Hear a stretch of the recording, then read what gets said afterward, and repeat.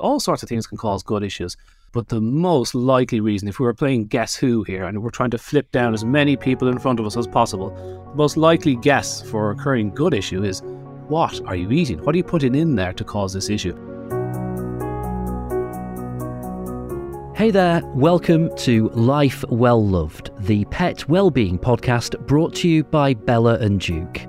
My name's James Marriott, I'm your host as we adventure into the world of pet ownership with you and your cats and dogs. We'll be sniffing out expert knowledge from people like behaviourists, nutritionists and veterinary professionals as we explore how to do right by our pets, covering everything from pet-centred nutrition to how to help them navigate the world around them. So, let's meet today's guest. Look, it's one of life's little things. It happens to us all, having a bit of a dodgy tum-tum, and it happens to our pets as well. There's a fair chance if you're a pet parent, then you'll have dealt with your furry friend having a bit of an upset stomach. We're joined today by Dr Conor Brady. You get all the glamorous jobs here. We're going to be talking diarrhea. We're going to be talking diet, fasting, lots of other stuff. As I say, all the glamorous jobs. Thank you for joining us. Just tell us a little bit about yourself, if you would do. No problem. Poo talk. Yes, that's what we do all day. So I'm trying to avoid that. Yeah. Anyway, poo talking. So yeah, I actually came from.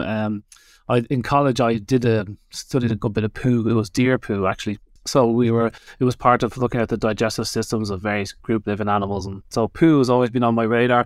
And so there's an awful lot you can tell about it. I don't want to be the Gillian McKeith kind of person of pets, but we all know, we've all experienced it, and it's a very common ailment. It's one of the top 2 reasons for visiting the vet today: chronic gut issues. And like now and again, poos, nobody's worried about them. That happens. Poo happens, as they say. But we're talking about the issues that are constant and chronic. They are a problem, and they can really cause a lot of distress in the dog and in you. And so they are a big visitor to our website. So we spend a lot of time talking about it. And actually, the answers are often very, very simple. So that's what we do for a living now, really. Dogs with recurring skin and gut conditions. And very interestingly, a study just came out in Nature, of all places, nature.com, for any scientists out there. That is the pinnacle of scientific achievement if you're getting your pieces published on that. And the University of Helsinki, a survey of 16,500 pet owners, huge survey, and they found that gastrointestinal disease or enteropathy of the intestines is way more common if you feed dry food and rawhide chews to early and middle-aged pups, and you are setting the dog up wrong. So isn't that interesting? Just came out in Nature. It's what we all knew. We've been seeing it. There's been a few other little telltale signs, but now we have concrete evidence. Fresh food is protective, and kibble feeding is going the opposite way. So it's pretty concrete now. Wow. All right. Oh well, that's brilliant. I'm sure we'll probably come back to that. So I wanted to talk a bit about raw and the effect that it has on kind of the studies that you do. So definitely something for us to explore there. I want to ask you as well about your because you have a book. Tell us about that. Yeah, the book. Actually, we're being with this video here that I'm just looking at it over my shoulder, very carefully positioned so everybody can see it. But that book nearly ruined my life and marriage. But it took about 10 years to get that out. But for the last 10 years, like, I'm a trained researcher. I'm a doctor doing research, and so what it is it's a skill of looking at questions and looking at every angle of that question. So if somebody says to me, this is why dogs do this, I try to look at it from both sides and every which way. It just makes you into an absolute nerd for facts and studies, and I love it. But it took me years to realise what I was actually good at. When you come out of college going, what is that doctorate about? But feeding dogs, this book is, I believe, the first analysis of the dry versus kind of fresh feeding, real feeding debate. There's always this question of show us the science. Where's the science? Have you got science to say that fresh food is good for pets and cats and dogs? As if there's an enormous amount of science to suggest that kibble is good for cats and dogs. We're not allowed to see those studies, but we, the people, have to produce the studies to show the normal way of doing things is correct and what they have decided to feed pets. All of a sudden, as of the last 50 years, World War II, we ran out of horses and tin. And so we said, well, we can just use these new extruder machines and grind up cereal. We've got lots of cereal. And the recipe hasn't really changed in 70 years. So this is kind of an analysis of, well, how good is dry food? Like, what do dogs eat, in the first place? What when you let them off the lead, or what do actual feral dogs that don't like humans at all, what do they eat? And it's quite clear that they spend most of their time, well over 90% of their time, eating animal protein, eating animal things with a face, anything. They are not selective. Given any opportunity, they'll take terrible advantage. So that's the first kind of section. Second section was just looking at dry food from about 20 different angles. Third section is about how our vets have gone wrong, really, how the veterinary industry is promoting really the wrong products. Let's face it, the high carbohydrate, ultra processed food made 6 months ago, compared to a fresh sardine. Come on, guys, So we'll have a look at that, and that's a little bit dark, to be honest with you. That was what sucked me in. And then the fourth section is fresh feed and how to do it. Very, very simple. Whether it's cooked or raw, it matters less to me. But raw, obviously, I would be a raw dog food guy, clearly. But I think we need to allow a little bit of space for people that want to lightly cook, because a huge amount of effort is being done by the other side to convince you that fresh food is actually dangerous. So people come off the dry food addiction and say, well, I just want to lightly cook. And you don't want to tell those people, no, it must be raw. The word raw can frighten vets. So we just say fresh instead of raw. Right. And it's hard to argue against fresh food. So if you want to lightly cook it initially, go bananas, but give them a raw meaty bun, and then you get them onto it that way. Brilliant. We will, of course, include a link to the book in the show notes as well. So anyone that kind of thinks, you know what, I want to read this, I want to find out more, there will be a link for you to appreciate it, to have a gander. Just taking a little bit of a step backwards then, if there's anyone that's kind of tuned into this episode who at this stage is going, why have they decided to do a podcast that is talking about dodgy stomachs, it's talking about poo, it's talking about stuff like diarrhea. We're not doing it because we just like to be cruel and raise things that aren't particularly pleasant. It's because it's important. But why? What's the significance of your pet having an upset stomach? Yeah, well, I think it's the window to the digestive system. It's the window to how well things are going on internally. I mean, if you saw a car with black smoke belching out the back of it, you'd go, ooh, that car is not in good condition. And rightfully so. Somebody should take a look at it. And you certainly wouldn't be hitching a trailer up to the back of it 3 times a day and driving up a hill. So the equivalent would be like, are you working your dog? He's got black smoke belching out the back of him, and you're working him, or you're expecting him to perform in some way. Maybe he's a little run down. Maybe he needs a rest. Maybe he needs somebody to take a look at him. So, recurring gut issues are just, it's a smoke alarm going off. Something is not quite right.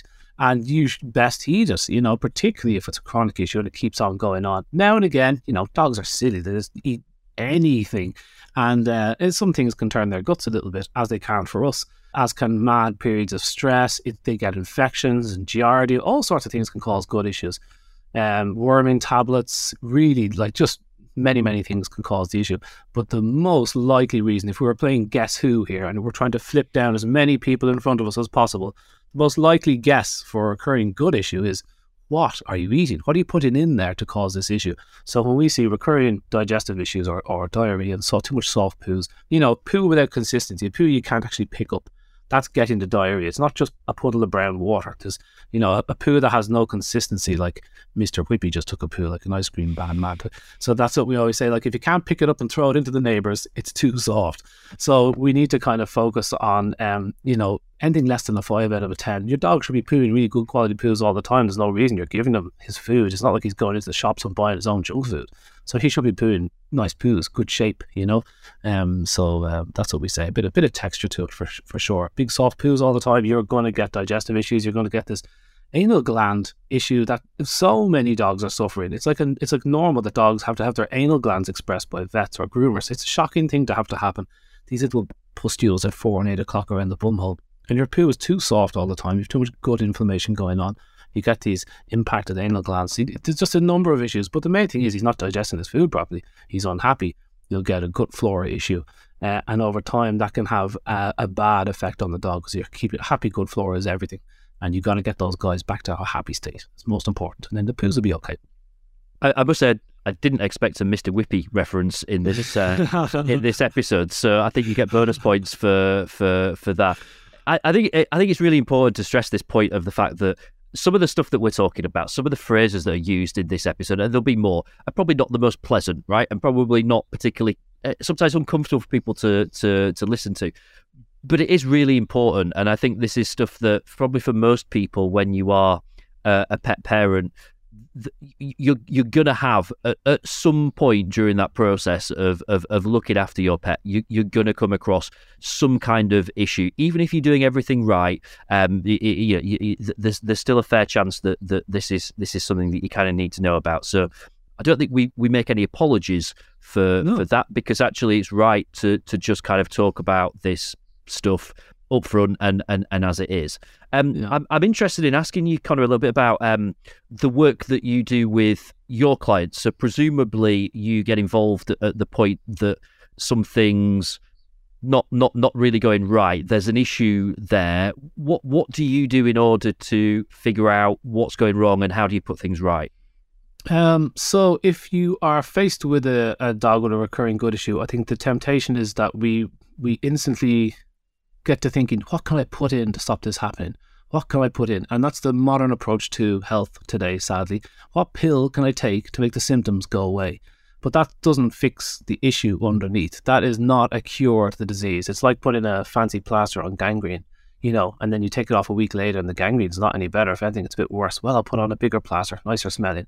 And then you end up having to put on bigger and bigger plasters, nicer and nicer smelling, until you're changing that plaster every day, and eventually the gangrene gets you. So that's the modern approach to pharma, really. It's like we love taking meds to turn off the smoke alarms. You've got a recurring ear infection, antibiotics and steroids for the ear.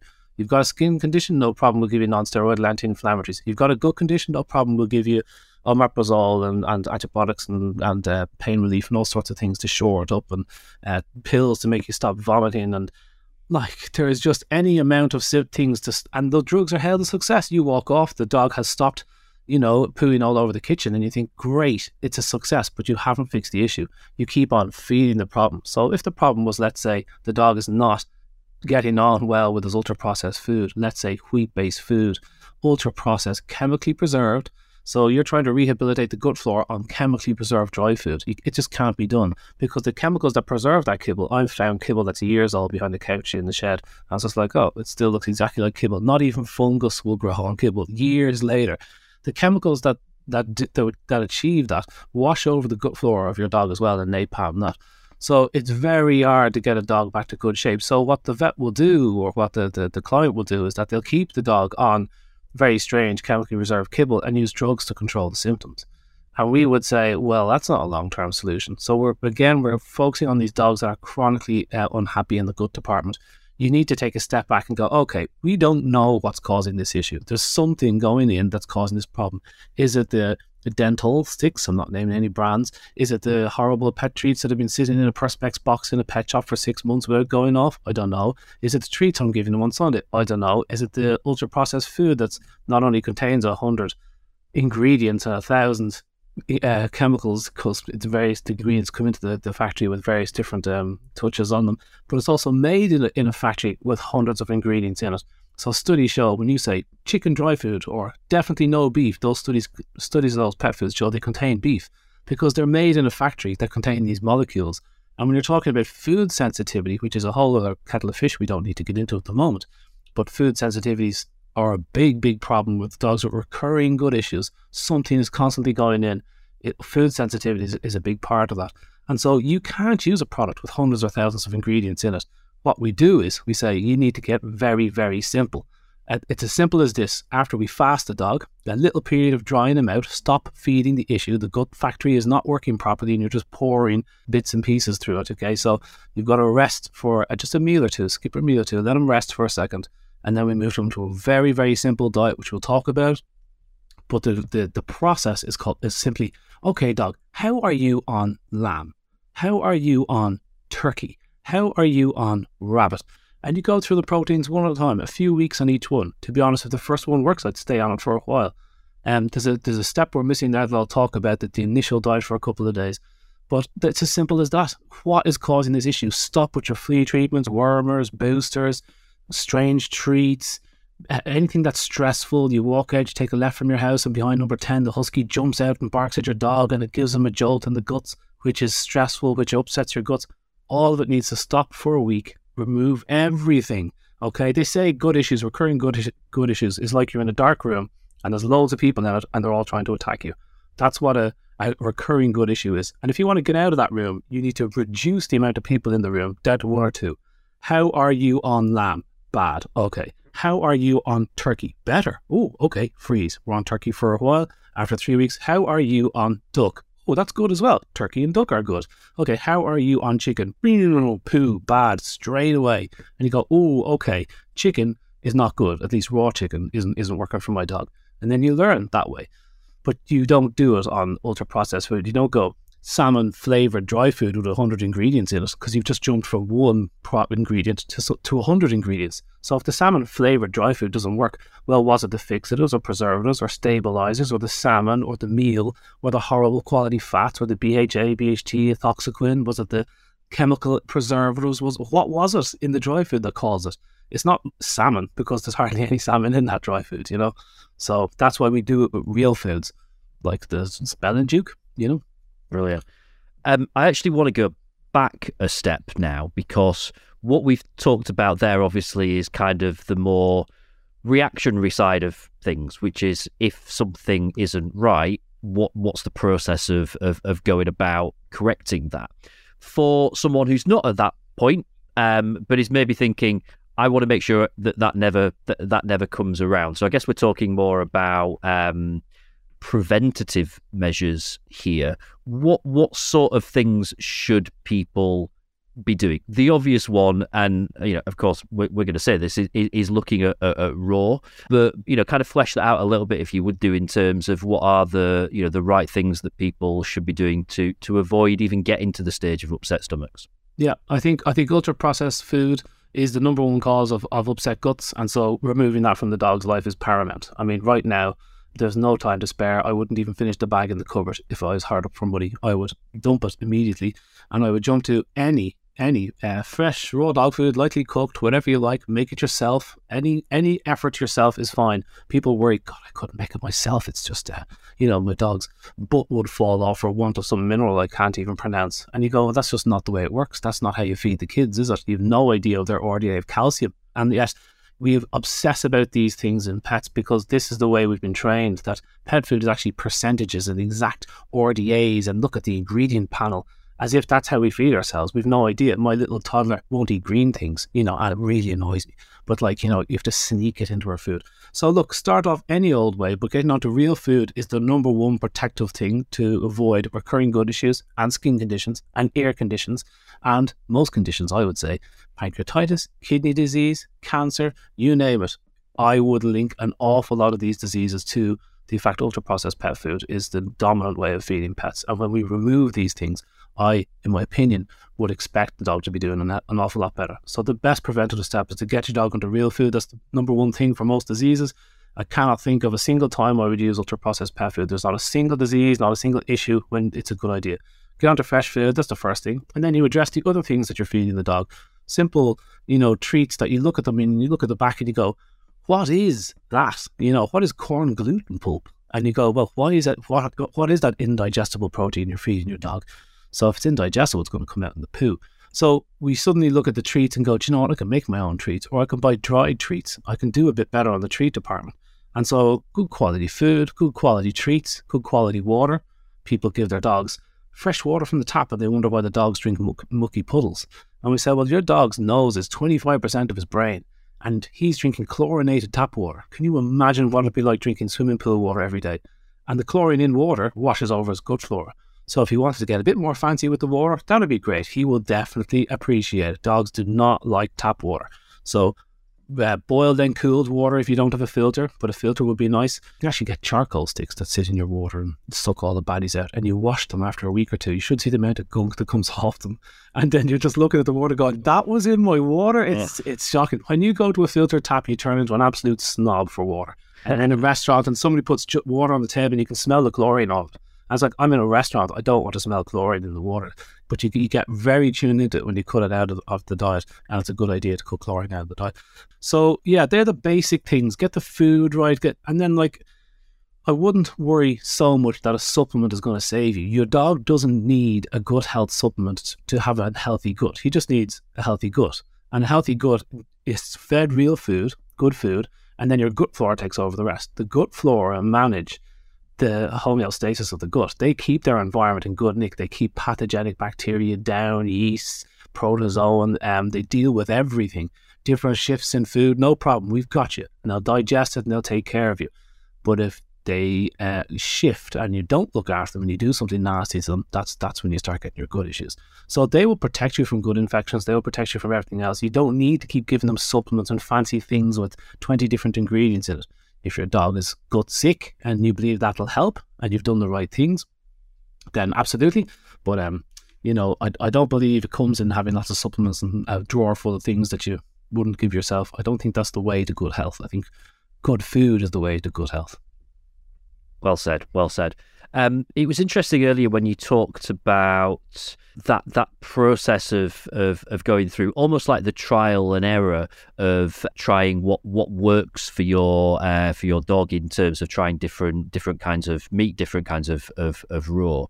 I'm interested here in your advice for someone who is, let's describe them as a new pet parent. So someone that's getting a puppy, where you kind of got a bit of a clean slate here. So it's not about having to move from one kind of, less desirable way of feeding them onto the right. You're kind of starting from scratch. What's the best way of going about that? Is it a similar sort of process in kind of finding out what works for that particular puppy? They would say that when you're young, particularly in the first 5 months of life, it's called the imprinting period. Really important for all the trainers and behaviourists out there. Your dog learns an awful lot of his socialisation in that time, and then it tapers off quite quickly after that. So if you want the dog to be fine on buses or trains, coming back to my guide dog days, you show them buses and trains multiple times in that first 5 months. But it's the same with food. So dogs are happy to explore their environment with their faces because they don't have hands, and they will eat whatever you put down in front of them, they will eat. And the process actually begins with mum. So whatever mum was fed, the pups come out looking for. So you can actually spray apple in the air of pregnant bitches, and the pups come out fighting over the apple-tainted nipples. So it's an incredibly sensitive process. It's the same with humans. If your mum's a fast foodaholic, then kids are going to be more likely to be eating fast food. If your mum made a ferocious amount of fruit, they suspect that your kid's going to want more of that. So getting that into them young while mum is pregnant is good. So well-fed mum is paramount, but we're not paying enough attention to that at the moment. But then as soon as the pup comes out from 3 weeks, the dogs are being exposed to all sorts of things. There's a raw meaty bone and they're half blind and there's no teeth and they're gumming it, and then suddenly their little tiny teeth are coming down. It's so sore because they all come down at the same time. But now they've something to chew, their raw meaty bone. That's what you chew. You don't chew my trouser legs on my dressing gown. Please chew the bone I provided you. So that's what the pups start on. But then it becomes quite a varied diet initially, because they will eat whenever it looks like you're eating or mum is eating, the pups will eat. So it starts very, very young. But once you get a pup at 8 weeks, 9 weeks, I would just put that dog onto any raw food. I probably wouldn't go bananas and put 10 different foods in his bowl at the same time. I probably would take it easy and say, how are you on duck food? Oh, you seem to enjoy that. How are you on lamb? How are you on turkey? How are you on beef? And so that's the way I would probably start with my dog. I probably wouldn't dump all the flavours in the bowl. There's a process called zoopharmacognosy, but the cog bit is zoopharmacognosy. And what they say is like, you put these things down in front of the dog as opposed to mixing all the food up together. Maybe your dog doesn't like broccoli. Maybe he doesn't like spinach. Maybe he doesn't like strawberries. And you're mixing it all up in the food, and he'll eat it all because he wants it all. But they would say, why don't you try separate the foods out on a platter, just for giggles, and just say, here you go, pup, what do you like? Particularly if your dog's a bit older. And you'll just say, God, he keeps on avoiding the mackerel. He doesn't like mackerel. It's like, oh, okay, I'll stop feeding it to you. Dogs know what's good for them and what isn't. Most of the time. They don't know it's raisins and chocolate, but most of the time they have an idea. And when they're picking that certain plant to chew or that bit of grass, they know exactly what they're looking for. So you can exploit that with the food options you offer your dog. But with young pups, they're pigs. I would encourage you all to feed a variety to the pup when he's young, and that way you won't have a picky dog when you're older, and he'll eat your table scraps. That's what you want. I've got 2 more things that I want to ask you about. I feel like we could talk probably for the rest of the day, but yeah. We've got to put a limit on it. 2 things I want to ask you about. One is electrolytes. The other is probiotics. I know these are things that you are very clued up on. I am not. So please educate me. Oh, okay, let's try. Okay, so the second one particularly is an enormous subject, and there's just a vast amount of people that are far more educated in that than I am. When you talk to somebody that knows something about probiotics, you realise you know nothing about probiotics. And generally, when you talk to the people that know something about probiotics, professors in the subject, they will say, we know nothing about probiotics. It is an enormous field we haven't given enough attention to. It's really catching on lately. Start with electrolytes. Electrolytes control the osmotic potential of your gut, okay? So when you're sweating hard or if you've got terrible diarrhea, you lose an awful lot of electrolytes. They're involved in that process. So marathon runners drinking those blue drinks, or a doctor prescribing a diarrhoea, which is like salt and sugar in a sachet, because you've got terrible diarrhea and you're losing liquids and your electrolytes go with it. And if your electrolytes aren't in good shape, if they're up and down, your levels are low, that actually aggravates your gut conditions. So electrolytes are a great idea. But you don't have to pour it on your dog's food, because you can actually offer to your dog, coming back to that process of zoo pharmacology. You can say, right, gut sick dog, here you go. I'm going to give you plain, fresh filtered water in one bowl, non-plastic bowl would be nice, and it's sitting there. And in the second bowl, I'll dissolve in, which is particularly good for dogs that are going through a bit of diarrhea. I will dissolve in some good quality salt, anything with a name, pink salt, Himalayan salt, Royal Sea salt, doesn't matter, whatever you think is cool. Anything but refined salt, which is all the good stuff removed and just the bad.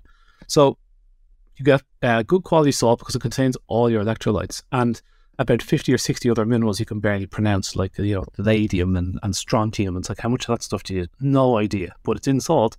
One of the rarer sources of those bits and pieces. Fabulously nutritious addition to your food. Prey animals, carnivores, they protect salt licks out in the wild for a reason. Salt is fantastic. It's got a bad name because it came with a lot of ultra-processed food and poor quality refined seed oils. But actually low salt diets are shown to be very, very bad for you too. So we cannot get it right with salt. Good quality salt in a normal amount on food is fantastic. So if you're a raw feeder, I do recommend you add a little pinch of salt to your food now and again. Why not? Life is too short, certainly theirs.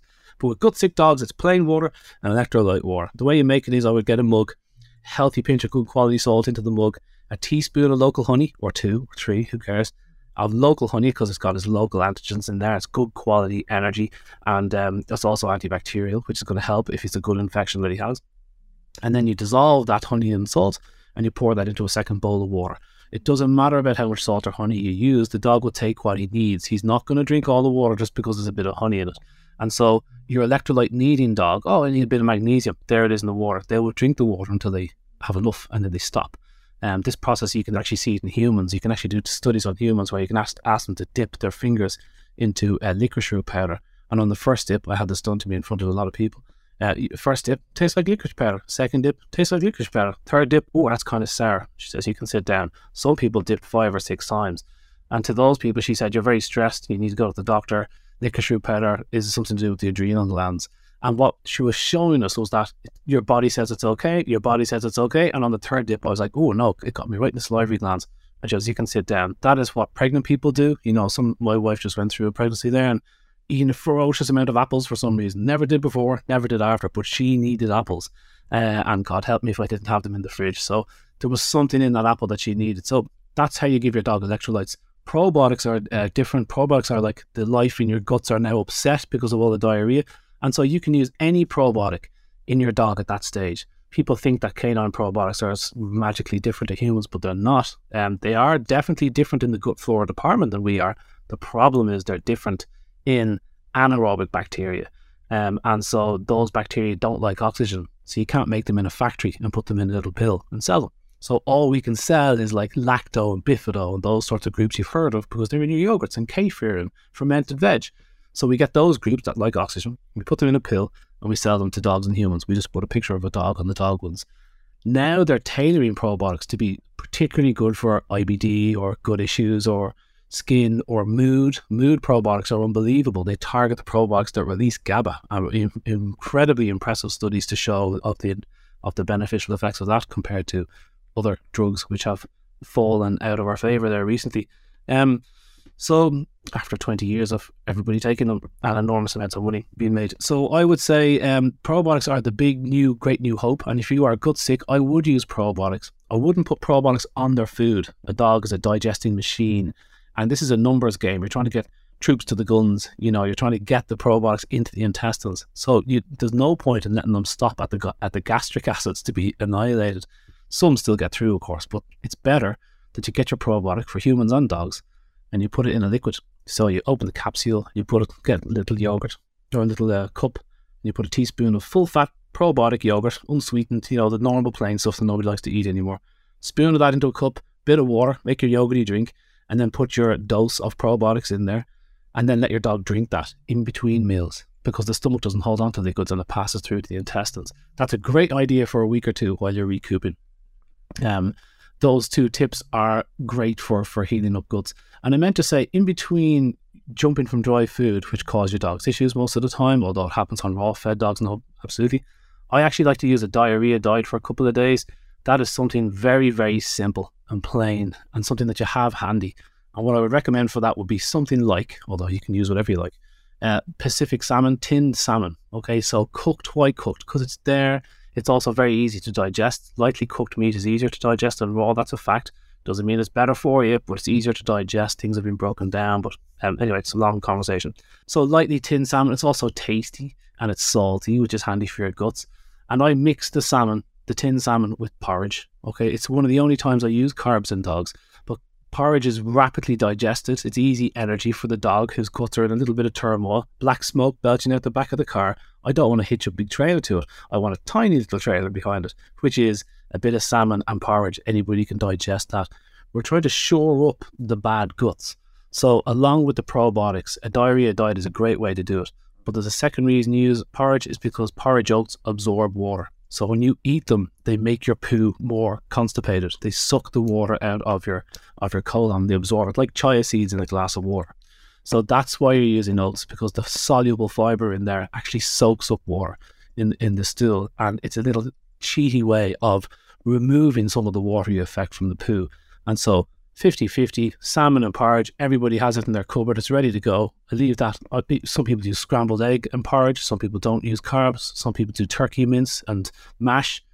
Something like that. Anything but chicken and rice, guys. Anything but chicken and rice. The vets always say chicken and rice. Chicken is the most common meat allergen in dogs, and rice is rapidly digested muck. It's just not recommended for good sick dogs. So, a porridge would be great. Mashed potato maybe, and then any other meat but chicken. So that's my diarrhea diet for a couple of days. I get the poos back to normal. The supplement goes in. The probiotics go in. Maybe a bit of German chamomile. 1 or 2 grams per 10 kg of dog per day. That's called mother of the gut. It's fantastic for healing up gut issues. And so probiotics, bit of German chamomile, my diarrhea diet for a couple of days, and the poos are starting to return to normal. I'm thinking, okay, he's getting back on track here. Then I start to introduce my raw dog food again. And I say, right, buddy, how are you on turkey? So I slowly start increasing the amount of turkey in his food. And on day 3, 4, or 5, he's now back onto his turkey raw dog food. Great. That little blip has been averted. And now he's on turkey. I might do a few weeks on that and a few weeks on lamb, and just slowly take it easy for the first couple of weeks, just in case something has happened in the feeding. Like perhaps the dog doesn't like the new type of mackerel or lamb that's being fed to him. Perhaps you've changed your brand. You need to look at the food, smell it, and go, okay, is everything okay in the food department? Why did this happen? Most of the time you'll never know, but sometimes you can hit on it and go, wow, he really doesn't like that fish dog food at all. I find it with my dog, it's pork. And so anytime, no matter what pork raw dog food I try, and people send me free stuff and I'm just too miserable to not give it to him, and then I give it to him, and the same thing, he ends up with these wetter, blacker poos, and he eats a ferocious amount of plant material when we're out and about. And I'm like, I shouldn't have given that to him, and then I give the rest of the pork to my brother's dog, who is a big golden retriever, and she'll eat anything, and she loves pork. But it doesn't work for Dudley. But, I just know every time I give it to him. But I never would have known that if I kept on mixing the foods. I gave him about a week of pork, and after day 3 or 4, my wife was like, whenever you're feeding the dog, it's got to stop. So, most of the time it's just a blip. If you're dry-fed dogs, blame the dry food. If you're raw-fed, anything can cause it. You can get giardia and all sorts of things. But the solution is usually the same. Simplify greatly. Diarrhea diet. Take a breath. Relax. And ease your way back onto the raw dog food and see where you are. Anything more than that, you might need help from somebody who understands guts and food, Well, wow. I mean, Conor, I just feel like there's been so much in this episode, and yet it also feels at the same time like we've probably barely scratched the surface. So I think first thing I need to do now is go back and actually listen back to this episode myself. There's been so much advice, so much information that you've given. I'm fairly certain this won't be the last time that we have you on the podcast. I think there's a load of other stuff that we can explore. But for now, thank you very much for joining us. Thank you for your time. Thanks for sharing your knowledge with us today.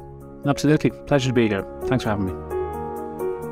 Well, that wraps up this episode of Life Well Loved. Thank you very much for listening. You can find out more about us at bellaandduke.com, and don't forget to hit follow so you get all our new episodes every fortnight. Thanks for listening, and I look forward to seeing you again soon.